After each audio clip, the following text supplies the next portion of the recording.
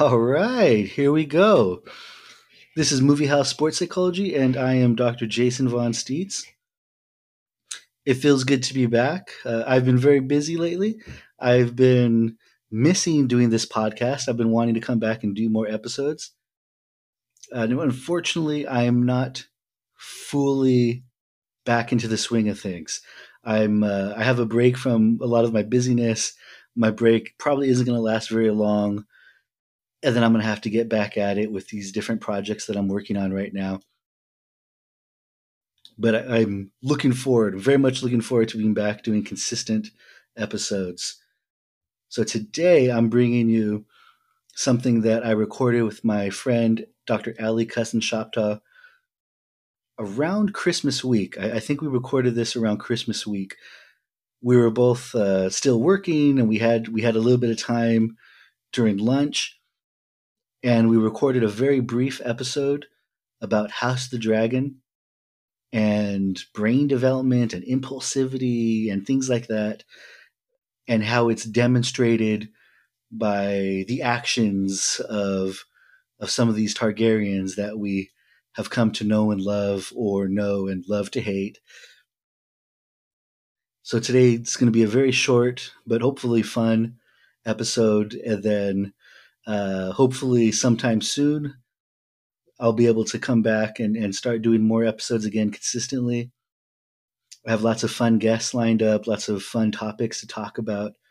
I've had to put that on hold for the past couple months, but I am longing for the days when I was able to do this more consistently, and I really look forward to having these upcoming fun conversations about movies and TV shows through the lens of mental health and sports psychology. In the meantime, I hope you enjoy this next episode. Welcome to Movie House Sports Psychology, the podcast where we look at your favorite movies and TV shows through the lens of mental health and sports psychology. I'm Dr. Jason Von Steets, a licensed psychologist specializing in clinical and sports psychology. If you're interested in how psychological principles apply to your favorite fictional characters, this is the podcast for you. Let's get started.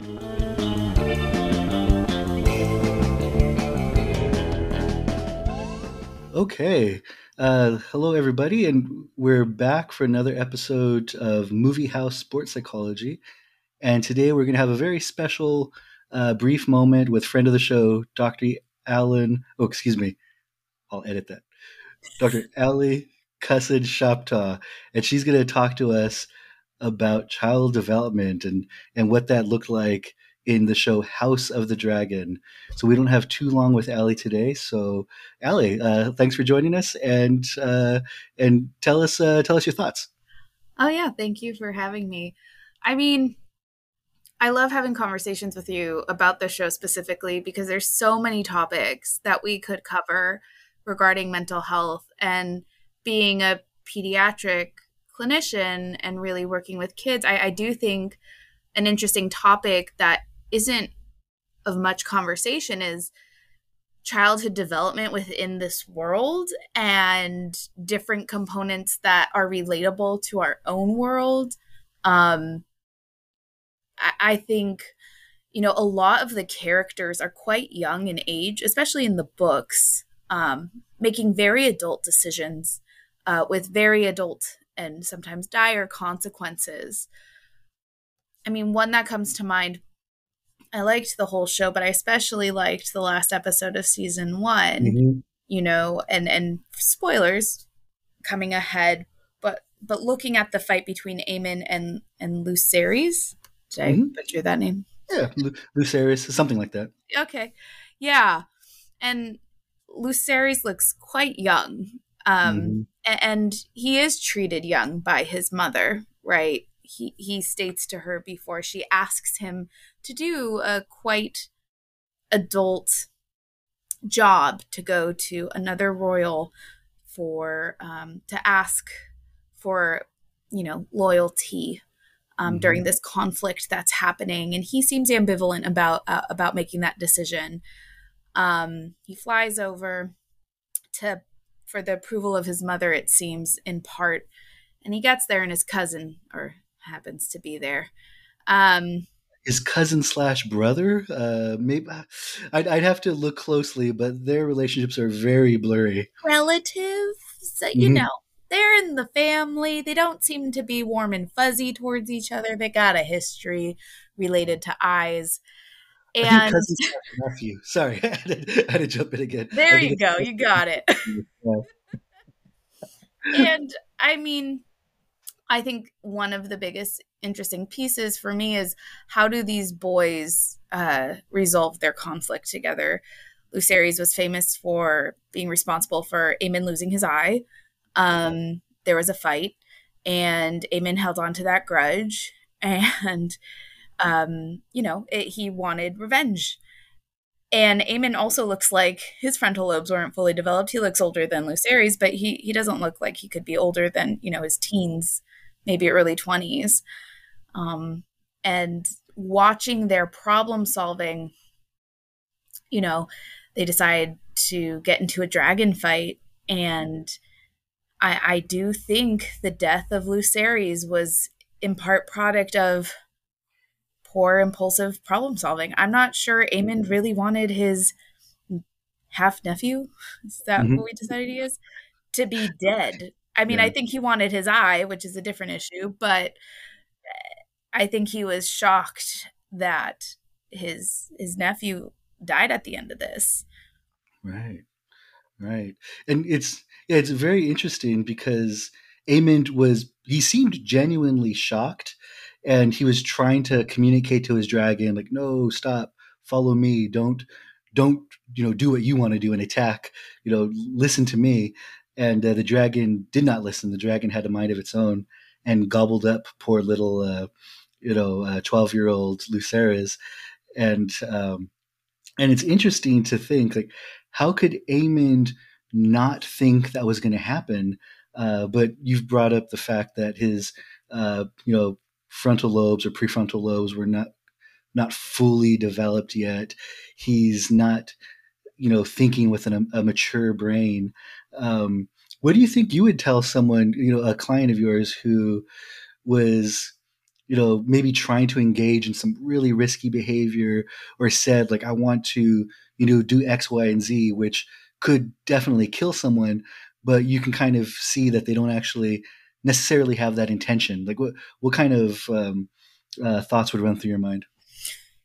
Yeah, well, first of all, with our kids today, though they don't fly on dragons, they do have a lot of access to different kinds of freedoms that other generations weren't allowed or allocated when they're little. So, like social media, kids younger and younger are able to have access to social media apps.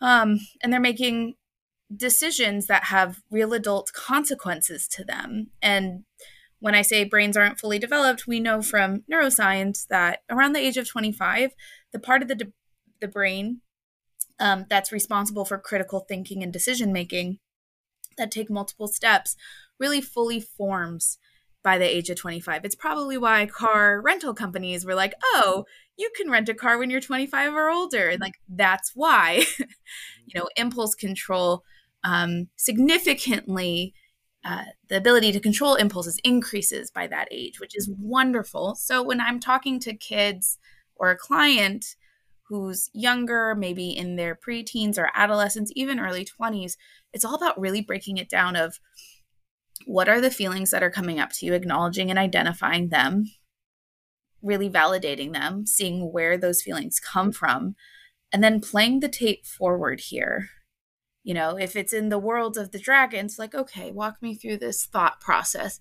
You see your nephew, half nephew there, you're very mad at him, identified feeling, because of what happened with the eye incident, identify antecedent for feelings.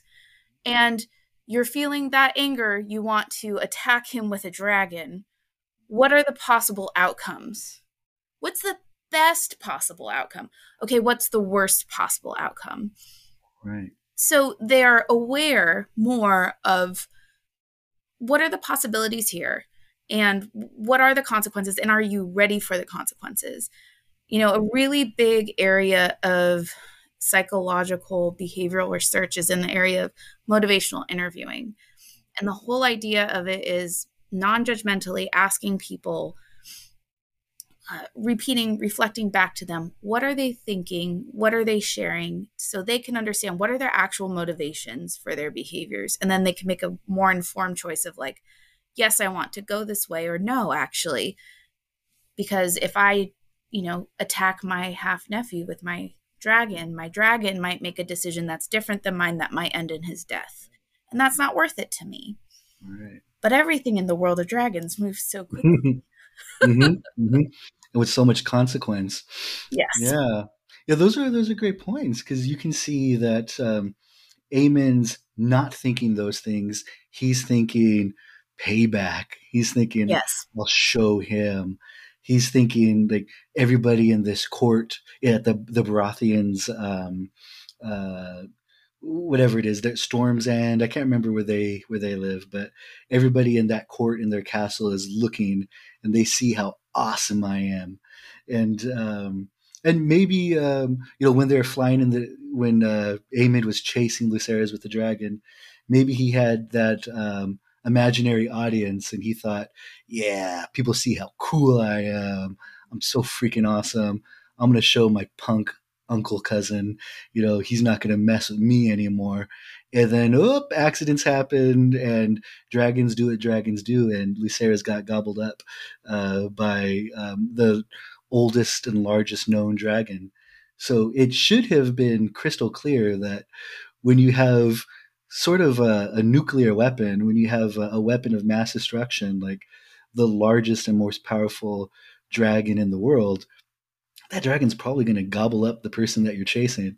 But he just he wasn't thinking with a mature brain, and he wasn't kind of taking the steps to do what you said and think, what happens when I chase someone with this big dragon? I think a great example to compare it to is, in that same episode, Rhaenyra becomes king, essentially, and she has big feelings about everything politically that's going on. She's not that old, but she's in adulthood. She's had a few kids. She's lived her life. And she was able to recognize her feelings and understanding that her responsibilities to her kingdom aren't just based off of feelings. Right. And felt a responsibility that was guiding her. They were value-driven decisions instead of feeling-driven decisions. Now, I think that changes next season Right. for good reason. But again, in adulthood, yes, we absolutely make impulsive decisions and we absolutely can. It's just much more difficult for children to take a breath and realize, oh, let me make some space between my reactionary feeling and the decision. It's easier in adulthood because we've had some learning happening and over Right. years. Right. Yeah. And then hopefully